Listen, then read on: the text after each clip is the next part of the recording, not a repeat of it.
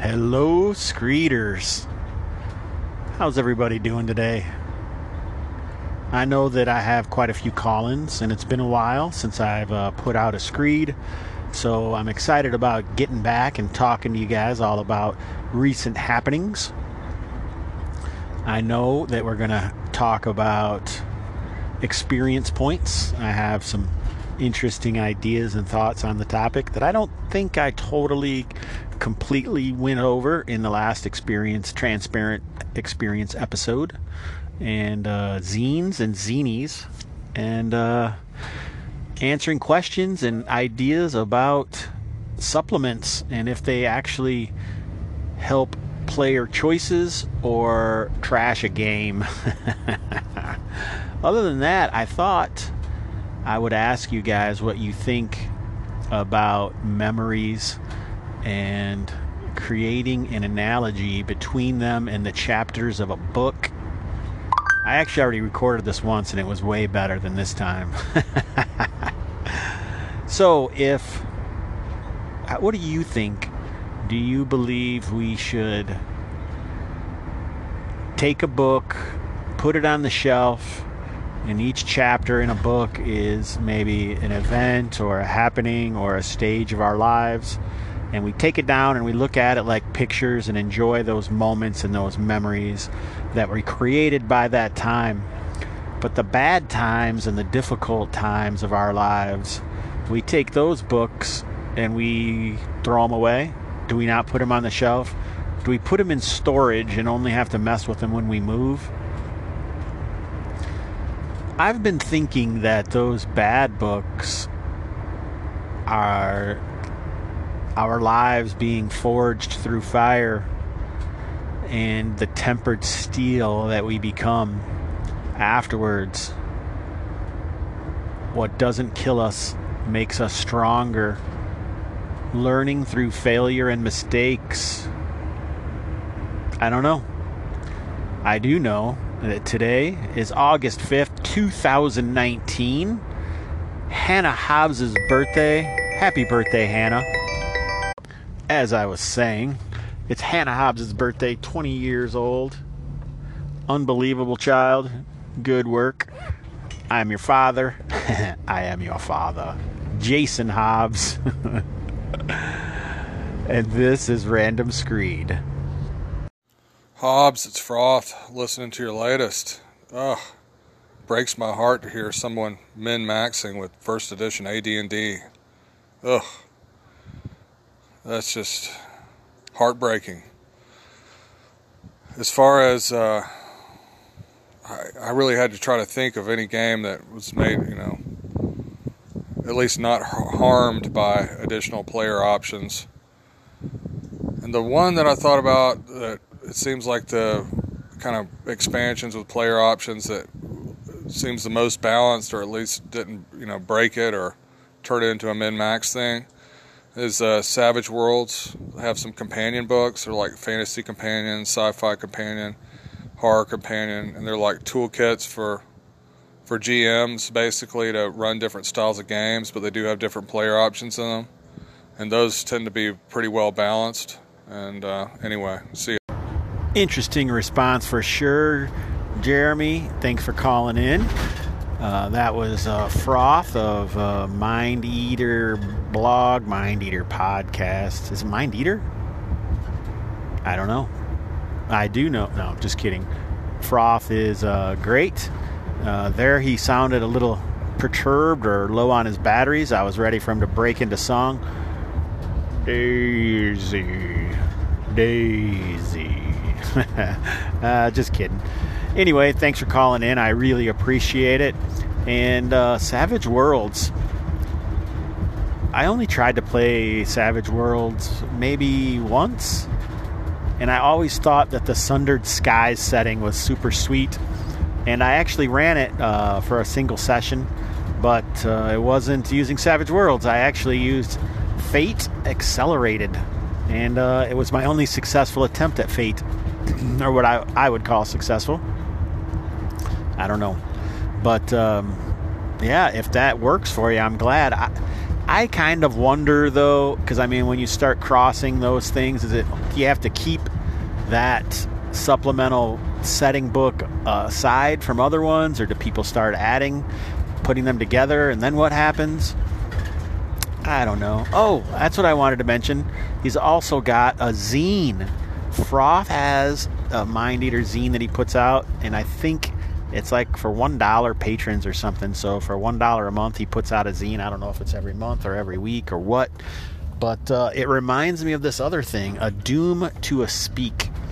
Any of you guys get in on the Kickstarter from Soul Muppet Games that has a lot of guys really that I follow on Twitter that I don't really hear too much about. I don't know them from G+. I don't know them from Facebook or MeWe or Discord. I kind of know them from Discord now, I guess, because a lot of the people involved are also on the Discord server that talks about Sword Dream, which is another thing I hope to be covering on Hobbs and Friends soon. Anyways, Doom to a Speak put out some multiple zinies, they called them. I think it's Z-I-N-I. Why they call them zinies, I don't know. Part of the Sword Dream, I guess. But if you guys want to know anything about them, look them up on DriveThruRPG, Soul Muppet Games. It's got dudes like Foot of the Mountain, Jelly Muppet, and some really others. Zedek or Sidu, I don't know, but some pretty big names that might have been involved with any award-winning products this year. So, once again, thanks for calling in, Froth. Talk at you. God damn it, Jason. Take a fucking compliment. No, seriously, my old counselor told me, just try this once. When someone gives you a compliment, just listen to it and sit with it. Don't like bash it and say, oh no, that's the wrong thing, you got the wrong guy. Just sit with it for a while. You don't have to say thank you, but just sit with it and see how that feels. Alright, anyway, enough with that. Give me that faction table. Faction table random encounters. That's brilliant. I want that. I want it now. I want it now. So, thanks for calling in, Jerry from the Audio Dungeon Discord, better known possibly as Rich Frazier on Cockatrice Nuggets. So when I heard Cockatrice Nuggets, I thought of poop. Is it petrified poop? I don't know. But other people talk about it like it's actually like McNuggets. Like you're eating the cockatrice. Which reminds me of that time, if I could mention, that some characters in Kalmata killed some fishmen and decided to eat them, which to me was just wrong. Wrong. I'll work on that faction table for you, Rich, and thanks for calling in, man. And I'll try to sit on some compliments. I don't know, it might be another month of Sundays before I get one, but when I do, I'll do you. Thanks, buddy. Hey, Jason, it's Liren. You mentioned that a lot of people don't choose to go down the path of being as honest as you are, and yet I would bet those same people enjoy listening to you do it. It takes a bold person to accept themselves for who they are and just be that, you know. I mean, of course, I'm sure you can put on facades when you need to, but you know what I mean. To just open yourself up and be you, warts and all. I think it's awesome. And that is why I listen every time you put out a new episode. And that, my friends, was Liren, and her podcast is called Updates from the Middle of Nowhere. And it really sounds like they are coming from the middle of nowhere if chickens and those sorts of sounds are accurate from her show. Oh, I don't know about bold. I've had people call me desperate, actually. I feel like once you put stuff out there about yourself, it's inevitable that someone will likely try to take it and use it to harm you, which has happened, but it doesn't really stop me because I think I have a value from it myself, and I've always said I would do it as long as it continues to help one person, even if that's just me. So I appreciate what you're saying, Liren. I sat here and I took it in, thank you for calling. In a quarter mile. Thank you for listening. I appreciate both.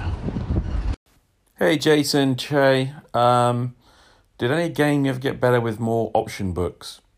Traveller got better with more options, I think. I still quite like Classic Traveller, but Classic Traveller got better with more options. GURPS! GURPS is brilliant with its extra option books, and I don't think it gets too twinky. Depends on, what you pick. But that's my impression. So there's two that aren't too bad. Of course, all the D&D games, they get crapper with more options, in my opinion. And I just get to the point where I can't be bothered. But yeah, on the positive side, I do remember Traveller being pretty hot with extra stuff. It's my 3 penneth. Che Webster from Roleplay Rescue. Thanks for calling in, Che. It's interesting that you mentioned GURPS, because I believe you are relearning GURPS with the that fantasy box. It's interesting to hear someone else talk about GURPS other than Douglas Cole. So I appreciate that. Thank you for that. And as far as Traveller goes, I never really played Traveller when it came out. I do have a box set that I got from Brett Blazinski at our one and only Illinois Scony meet-up and greet-up and game-up trade.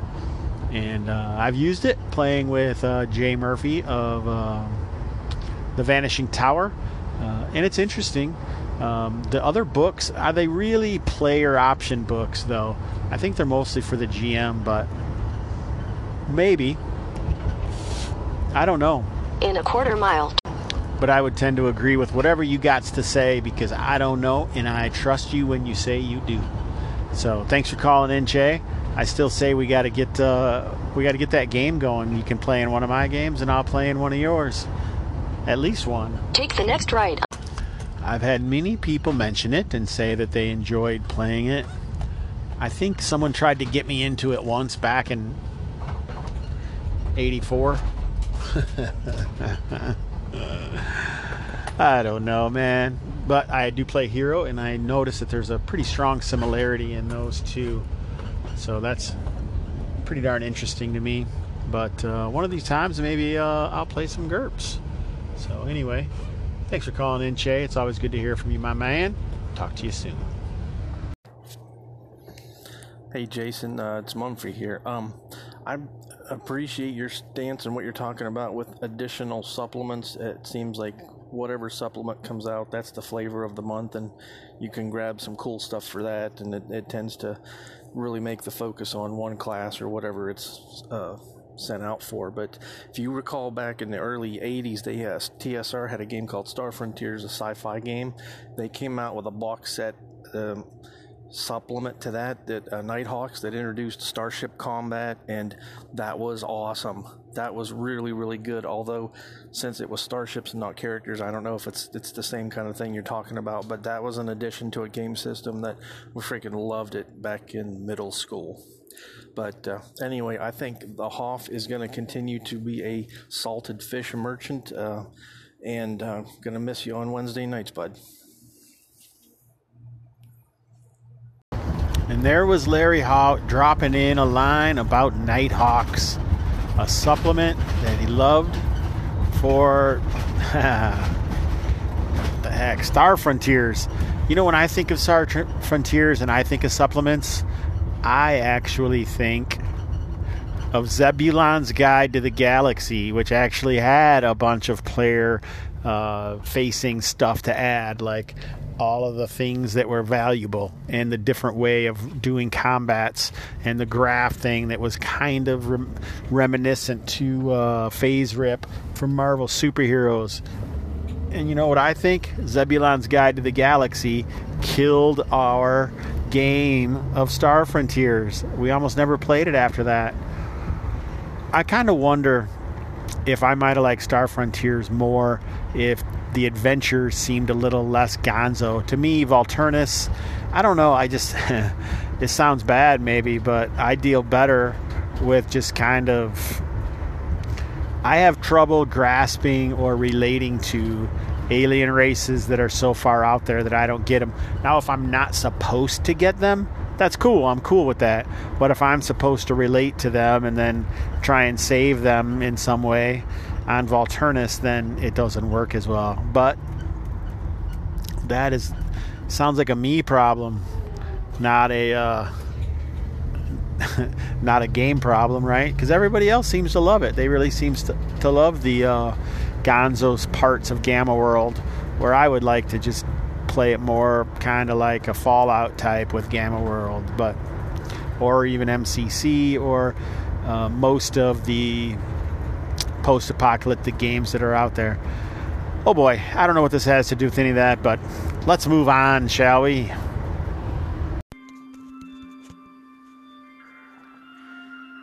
Hello, Hub. This is your brother, the old Lone Star Dungeon Master here. And I wanted to check in with you. You know, there's only a couple things I got to do down here in Purgatory. One of them is just kind of fiddle around with my Anchor app. And the other one, they do have YouTube down here. It's the only TV we get, but the YouTube is limited. It's filtered for only actual plays, so been catching up on a lot of Kamada. And, gotta say, you were talking about Power Gamer. You definitely got your hands on a little Power Gamer there. He's kind of throwing off all the balance. You gotta get that little mute under control, because that boy just ain't playing the game right, man. He just ain't playing the game right. So, I would honestly suggest... Sorry, brother, I got cut off there. I'm gonna have to go ahead and pull a Jefferson here. Still want to get my $2 in, so... Yeah, what you need to do with this kid, because you take a look at him, he's flabby, he ain't got no 18 strength. You know, his character shouldn't have no 18 strength, so you get him out in the backyard like we do in Texas, and you have him, lift something over his head, and if he, amount of weight he can do, and that's his strength, and you maybe flip a trailer tire for a bit, and get that tractor trailer tire going, and you see what his constitution is, So that's my suggestion, because this dog just won't hunt, man. He's throwing up damn near 13 damage every time. It ain't the game. It ain't the game we play. I don't want that on my table. I don't think you do either, so, roll them dice, and love you, brother. Yeah, so I would have to say, Lone Star, you're right. And the Mute is a Twinkie character. His player's probably worse, but it doesn't make much difference to me, honestly. Yeah, they're all going to die regardless. 80%. Let's stick to it. So, seriously now, that was TJ Drennan from Melodorous Miasma Meltdown podcast, doing his world-famous character from that show, the Lone Star GM. So seriously, I don't care what the Mute does. All those characters are Twinkie cheats. Nobody really rolled 3d6 in order, straight down the line. I shouldn't say nobody. There's a few. But most people are getting their characters off of Ram's website, and they're clicking until they get a good one. I know that they are. They know that they are. Everybody knows that they are. It doesn't matter. They're still headed to the graveyard. Thanks for calling in, TJ. And hey, don't fret it. We'll just have to try and make sure we keep using that 200 weapons always go last, and that'll help balance it out. Because sooner or later, he's going to be the one that takes that shambling mound blow, and he's not going to have a shield to sunder.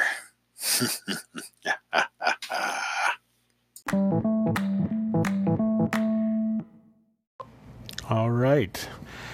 So, we're back on the vinyl couch, my therapists.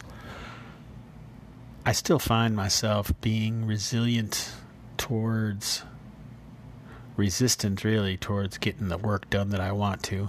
Fortunately, we finally recorded another episode of Hobbs and Friends tonight.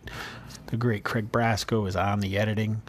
And I also released the Alexander Macris episode tonight to Hobbs and Friends, so all the people that never got to hear it can check that out. I expect some issue from it, but not that much. There's not that many people. I was looking over the numbers again, and we're way over 500 for Hobbs and Friends an episode. That's good.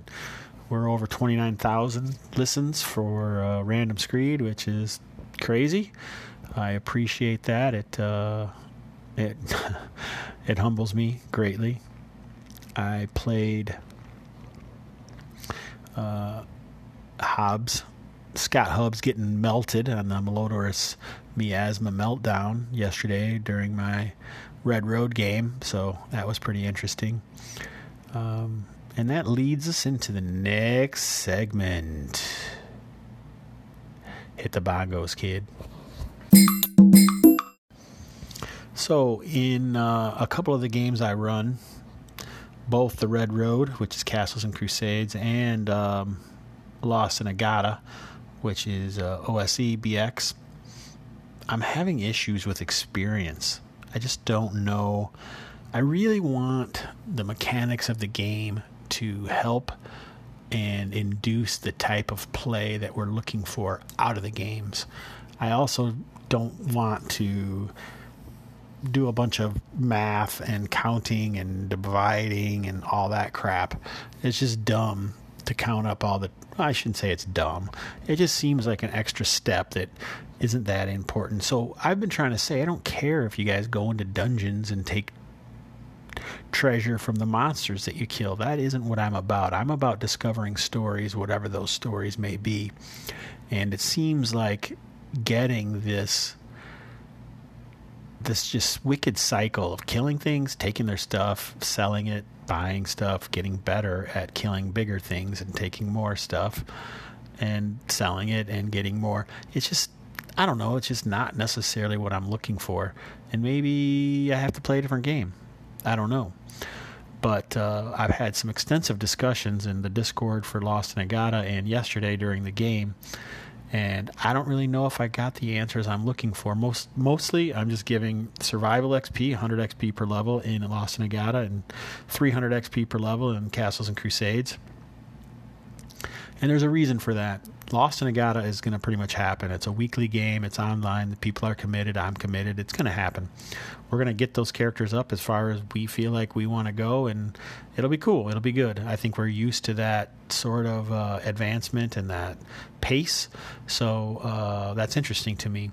As far as Castles and Crusades and the Red Road game goes, one of the players, my cousin Hawk, actually mentioned he feels like it would be more freeing if the characters got higher level and I could use more stuff from the book. Well, I kind of don't like the monster manuals from Castles and Crusades. I don't like the way the monsters are written, the stat blocks. I made up some of my own, and I just kind of used what they had and kind of shifted it about and reskinned some stuff and added some stuff together, and it was fine. I mean, the players had no idea, and I didn't have it written out. I just kind of did it on the fly, and it worked great. But what do you guys do? What do you guys do about experience? I want to see like RC or JDR or Cody or all the peoples. Tell me what you do with experience, because I can't. I'm buggered. Colin, Arfed, everybody, just call in, let me know. I hope you enjoyed this little trip through Mr. Hobbs's Gamerhood. Let's keep discovering stories. Let's do it.